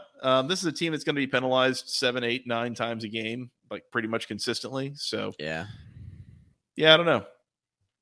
Kind of an uneven performance here for Louisville, but they got the win. So what can I say? It's the kind of stuff you didn't have to worry about in the Big Ten West. Let's put it that way. That is true. That's true. Well, except when they played Syracuse last year, and Syracuse was kicking off from like the plus 35-yard line. Outside of that. That was a game that happened. That was fun. Lee Nobody, 1:14 a.m. Is Duke beating FSU later this season? No.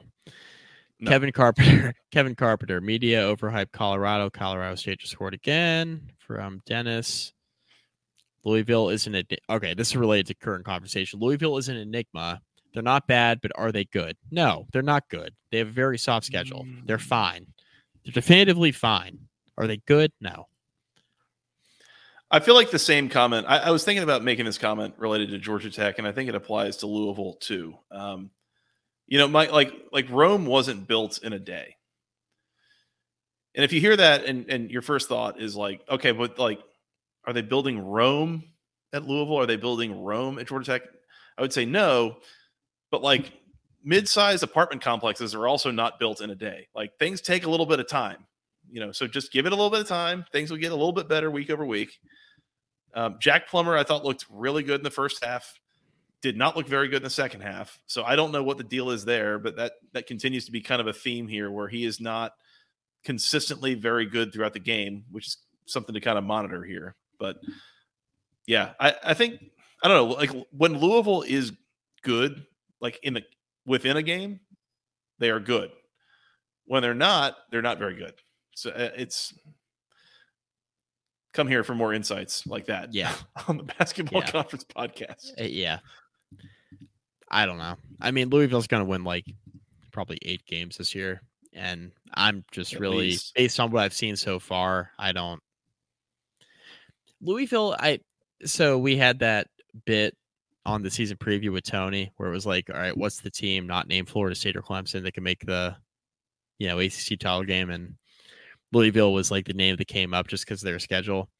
And, my thought was that, okay, if Louisville is that team, are they going to be there because they kind of lucked into it and they had a really easy schedule and they were just like slightly better than everybody else and they don't really belong in Charlotte? Or is this going to be a team that wins 9 or 10, gets to Charlotte, and is like very competitive against whoever, Florida State or Clemson at the time, right? I look at this now and I'm like, Louisville has a lot more like 2017 Miami in it than like, I'm trying to use like a better example, like 2021, like Pitt or Wake Forest, where it's like they're going to get in the title game, they're going to be competitive, like against whoever they're playing. Like if this version of Louisville goes and plays Florida State in the ACC title game, they're going to die. Like they're going to lose by a lot. This isn't like a situation where Louisville is like they have an easy schedule and they're playing well. This is more like they have an easy schedule and that's why they're 3-0. Like that's kind of the vibes I'm getting from Louisville through the first 3 weeks of the year. This team absolutely cannot play with Florida State for 60 minutes right now. Like no way. No. Things can change in 2 months, so we'll see. And Louisville's one of the few teams, and ironically, Louisville's one of the few teams in the conference. Like today, we were making that joke about, okay, if Florida State was playing like half of the teams in the ACC today, they'd probably lose. I'm not sure if they played Louisville today in like a similar type game that they would lose. That's my take on that. I'm not all in on Louisville, I guess is what I'm saying. Yeah. I think Lee Nobody says it all. Think they're definitely sloppy, but explosive, and then notes sloppy and explosive is an odd combination. Yeah. Been there, right? Good job, Lee. No? Good job. No? This looked really good, then looked really bad, but ultimately ends up being fine for Louisville. And that's all I've got here. Louisville plays Miami and Duke, wins one, maybe wins neither. Mm-hmm. Maybe wins neither. Could win them both, could win neither. Yeah. Right. Yeah. High variability there. Anything is possible. Yeah. Anything's possible. Yeah. Louisville 21, Indiana 14.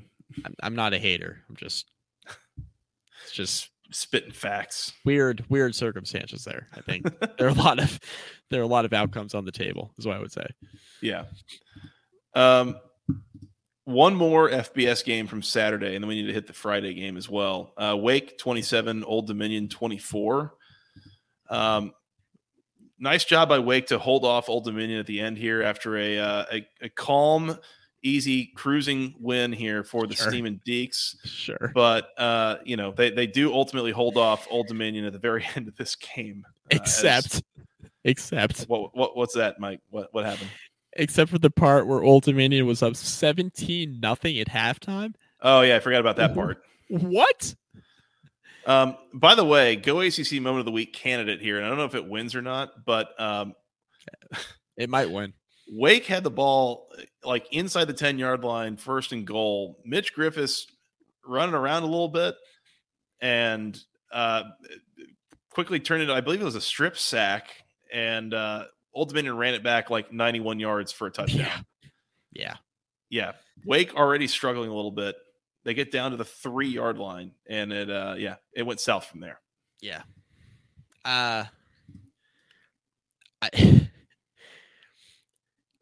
Old Dominion for a long period of time here had Wake Forest in hell. Mm-hmm. They had Wake Forest in hell. The whole first half, like the entire first half. Like Wake basically had the one good drive that turned into a touchdown for Old Dominion. So, yeah, and Wake Forest, they score in the third quarter, like quickly. Like Taylor Morin scored to like 27-yard touchdown catch a little under 12 minutes ago in the third quarter. So you're thinking, all right, 17-7. So what does Old Dominion do? They go, it was either 3 and out or they punted, but then Mitch Griffiths throws a pick. And Old Dominion goes up 24-7. It was a 66-yard return by Lamarian James. So it was 24-7 halfway through the third quarter. Wake was like actively trying to lose this game. Like this is very uncharacteristic Wake for most of this game, it felt like. No, it was. And Old Dominion was in the spot. I'm going to pull up the while you do that drive summary. Just to be ultra clear with everybody listening to this, that whole thing that I did off the top of Old Dominion, Wake holds off Old Dominion at the end. That was a joke. That's a bit. Yeah, that's what we call a joke in this business. A bit. I was well aware that Old Dominion had the lead at halftime by a lot, and Wake was in a bad spot midway through the third quarter. Like, we were all looking at each other like, "What the hell is happening here in Newport News?" Is that Newport News? We said, yeah. All right. Yeah, Newport News. That's correct. Yeah. Nailed it. Nailed it. Yep. All right. So Lamarian James had the interception return for a touchdown. Yeah. Well, yeah. Wake Forest kicked a field goal. And this is kind of where it went downhill, right? So OTU has that pick 6 to go up 24-7. Let's talk about their offensive possessions after that. Punt, fumble, punt, downs. End of game. Now let's talk about it's going to lose a game for you, huh? Well, let's talk about Wake's possessions after they were down 24-7. Field goal, touchdown, punt, and then they got the stop at the end when they were up 27-24. Mm-hmm. So this was a tale of like one offense executing in crunch time, one offense just mailing it in. So to be up 24-7 against Wake Forest, real good. Like worth noting, you mentioned Wake Forest scored 2 touchdowns. One of those drives went for 86 yards. The other drive went for 6 yards. So it kind of helps when you you get a fumble and you fall on it inside the 10-yard line, and you get 1st and goal to start your drive. So that helps. Yes. But yeah, I mean, Wake, this is the thing, right? And Lee says, again, is Wake good for overcoming a 17-point deficit or bad for being shut out in the first half? TBD. Yes. I think both. Both. Yeah, both.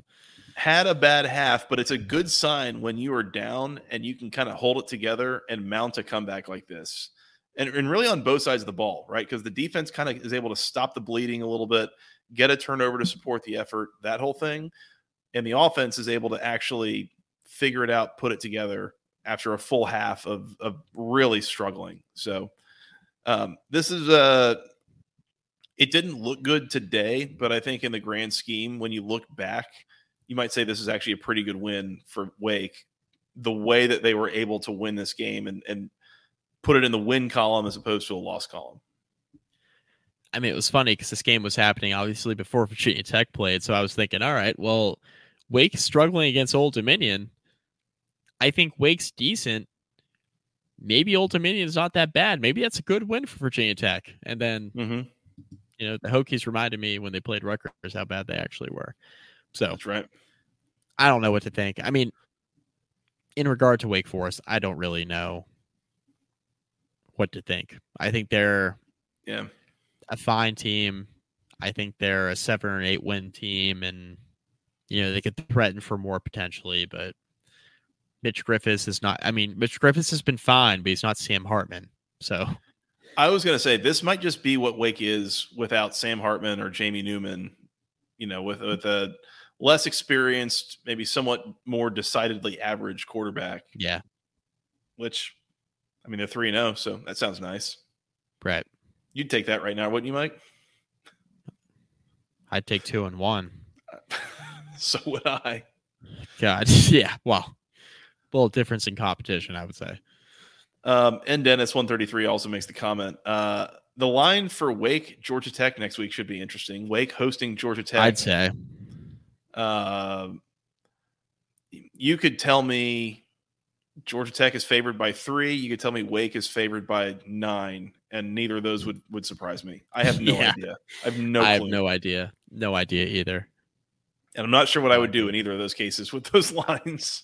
I don't know. I'd probably, if it was Wake -9, I'd probably do Georgia Tech plus, and then if it was Georgia Tech favorite, I'd probably do Wake.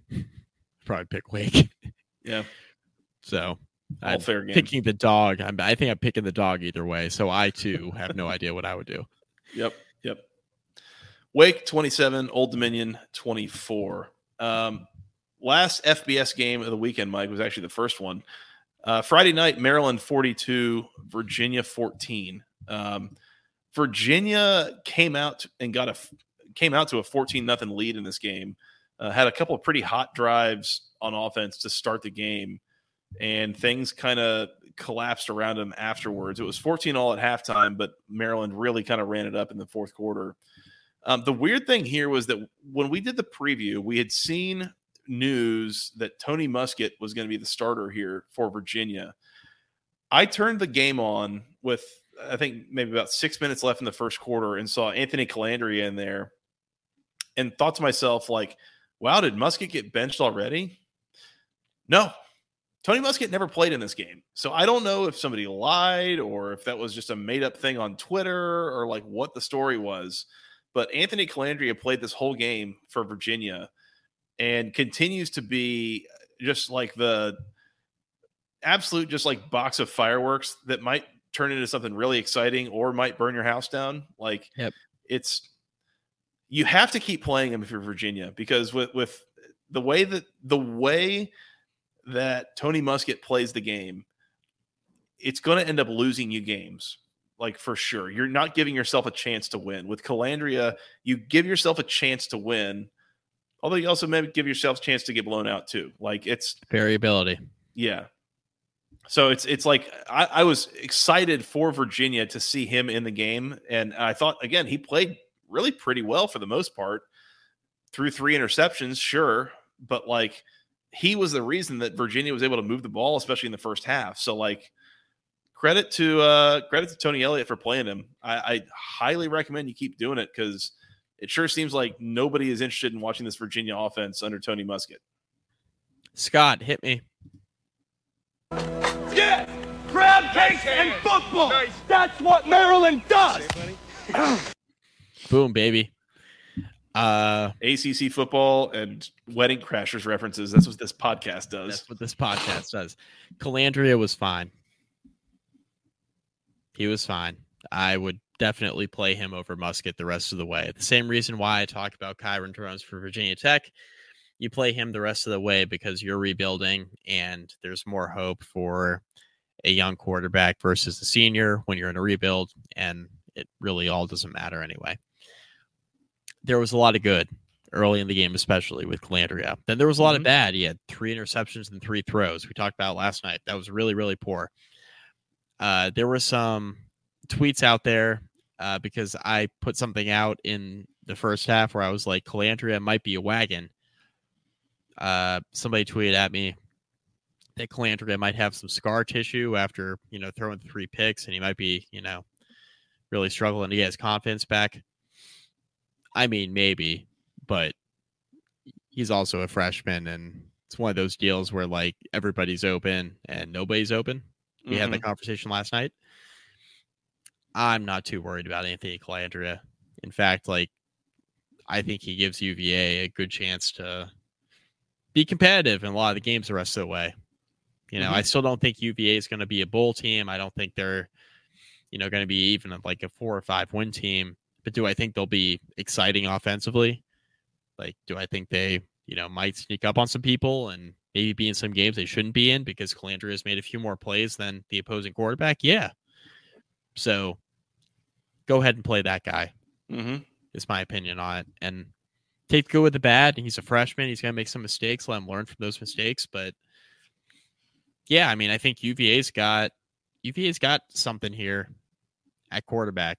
And they went from Perkins to Armstrong and then an injured version of Armstrong last year, and they transferred out, and they've been kind of trying to seek that next guy. And I think Calandria's got a lot of potential, so I just play him and see how it goes. Yep. Yeah, agreed. Wagons do break down. Yes, they do. It sucks for Virginia. You're at the quarter post and you haven't won yet. Yeah, Lee, nobody. Nice job.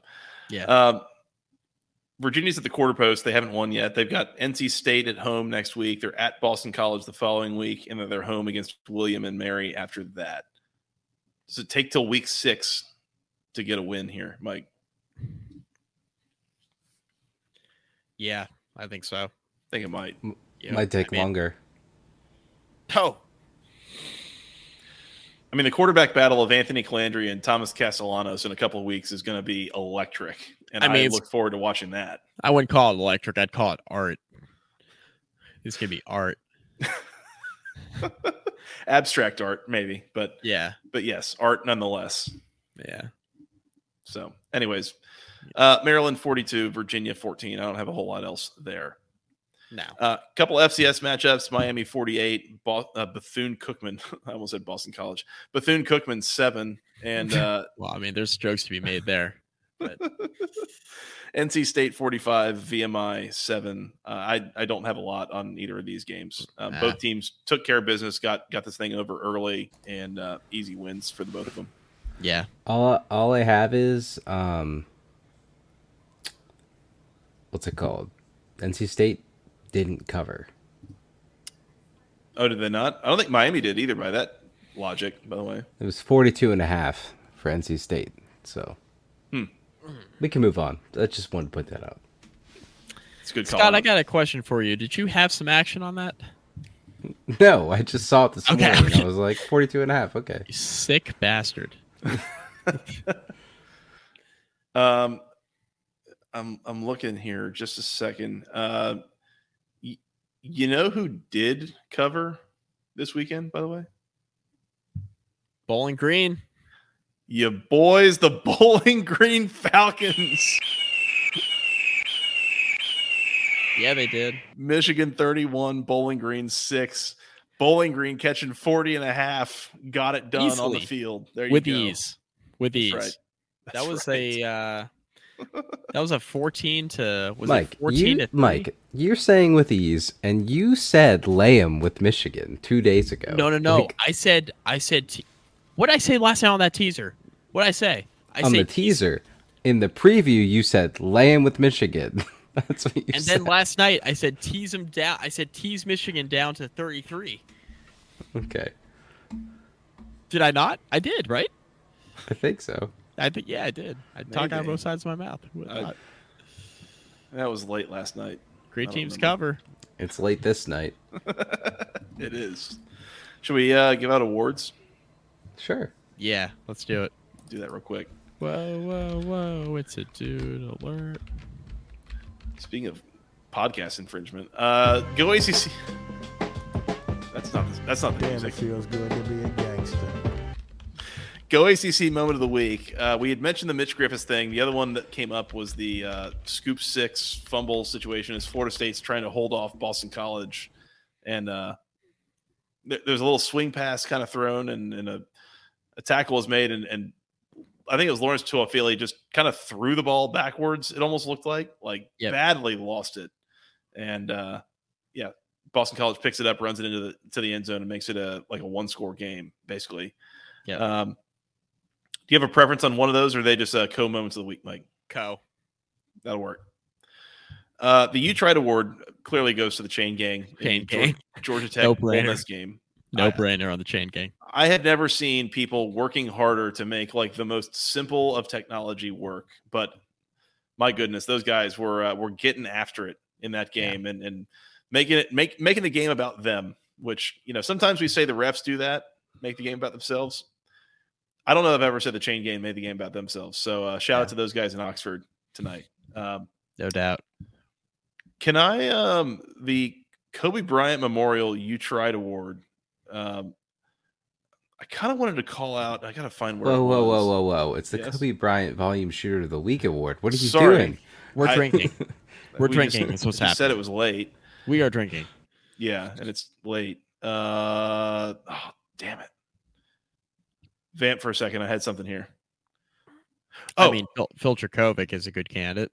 That is a good one. I also thought about the combo in Florida State Boston College of Trey Benson and Kai Robichaux on the ground, 33 carries for 102 yards.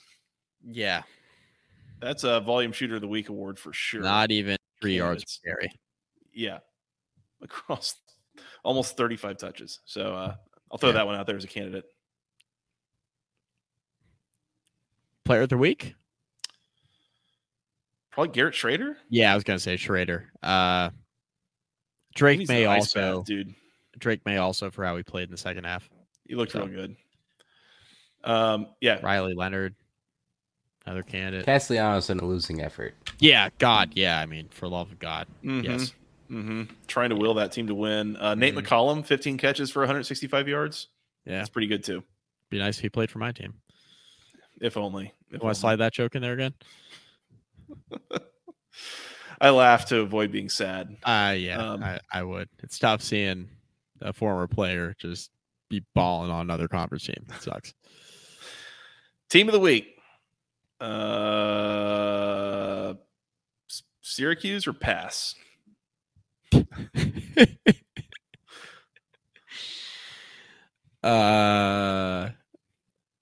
Boston College in a losing effort. I was gonna say, can we do that? Can we do BC in a losing effort? Can we do new ACC member Stanford losing to Sacramento State? Oh gosh, we're gonna have to preview Stanford next year. Oh, it's gross. What if we just ignore Stanford being? We can't. I mean, number one, we can't. Number two, we're gonna have to coordinate time zones. You know how hard it is for you and I to coordinate times to record a podcast? Now we have to do it with a West Coast time zone. Dude, this is going to be just like a live stream of the West Coast game every week. The Saturday Night Fever situation. It has to be. I'm not waiting on those games to be over to start this podcast at 2 a.m. Eastern. Yeah. Thank you, Lee Nobody, for reminding me. We need to get some British Tea Party music. Scott, can we get a drop on that for the Queen Elizabeth Award? Can we find that? I mean, I'm not asking you to find that right now. Right but this second? No. For the next podcast. Let's like stick a pin in that one. But the Queen Elizabeth II Memorial You Died Award, 1,000% goes to Pittsburgh. 1,000%. Pitt better figure it out fast. Yeah. Honorary mention goes to Virginia Tech. We do have the God Save the Queen. Perfect. Underused. That's it, right? That's the recap? I think that's it. Colorado's down 8 with the ball with 1:15 left. Oh, and they're in Colorado State territory. So Colorado State pinned them inside the 10, so they're moving here. Well, I guess we better log off here and then watch the rest of this. I think we should. Yeah. Mike, it's been fun. You want to come back and preview week 4? Yeah, I'll see you Tuesday or Wednesday night, I guess, huh? Yeah, I think so. We got to watch this. So I think y'all know where to find us. Go find us there, subscribe, like, email us, et cetera, et cetera. Yep. Shop at Homefield. Go ACC 50% off first order. Do that. Yep. Do that. Because we didn't hit that ad read at all. So 15, not 50, by the way. 15. Links in the description. Use the link. It helps us out. That's right. Yep. Do that. Mike, Scott, it's been fun. You want to come back and preview week 4? I'm going to bed. I got a 8:50 a.m. tea time. That's 7 hours from now. Oh, good luck. God. Pray for Scott. Hashtag pray for Scott. I got. Thanks, Lee Nobody. Nothing but time tomorrow. Yeah, thanks, Lee Nobody. Great pod. Appreciate that. All right, until next time, for Mr. Mike McDaniel, for Mr. Producer Scott, I am Joey Weaver. Thank you guys so much for listening. We'll talk to you again soon, and until then, go ACC.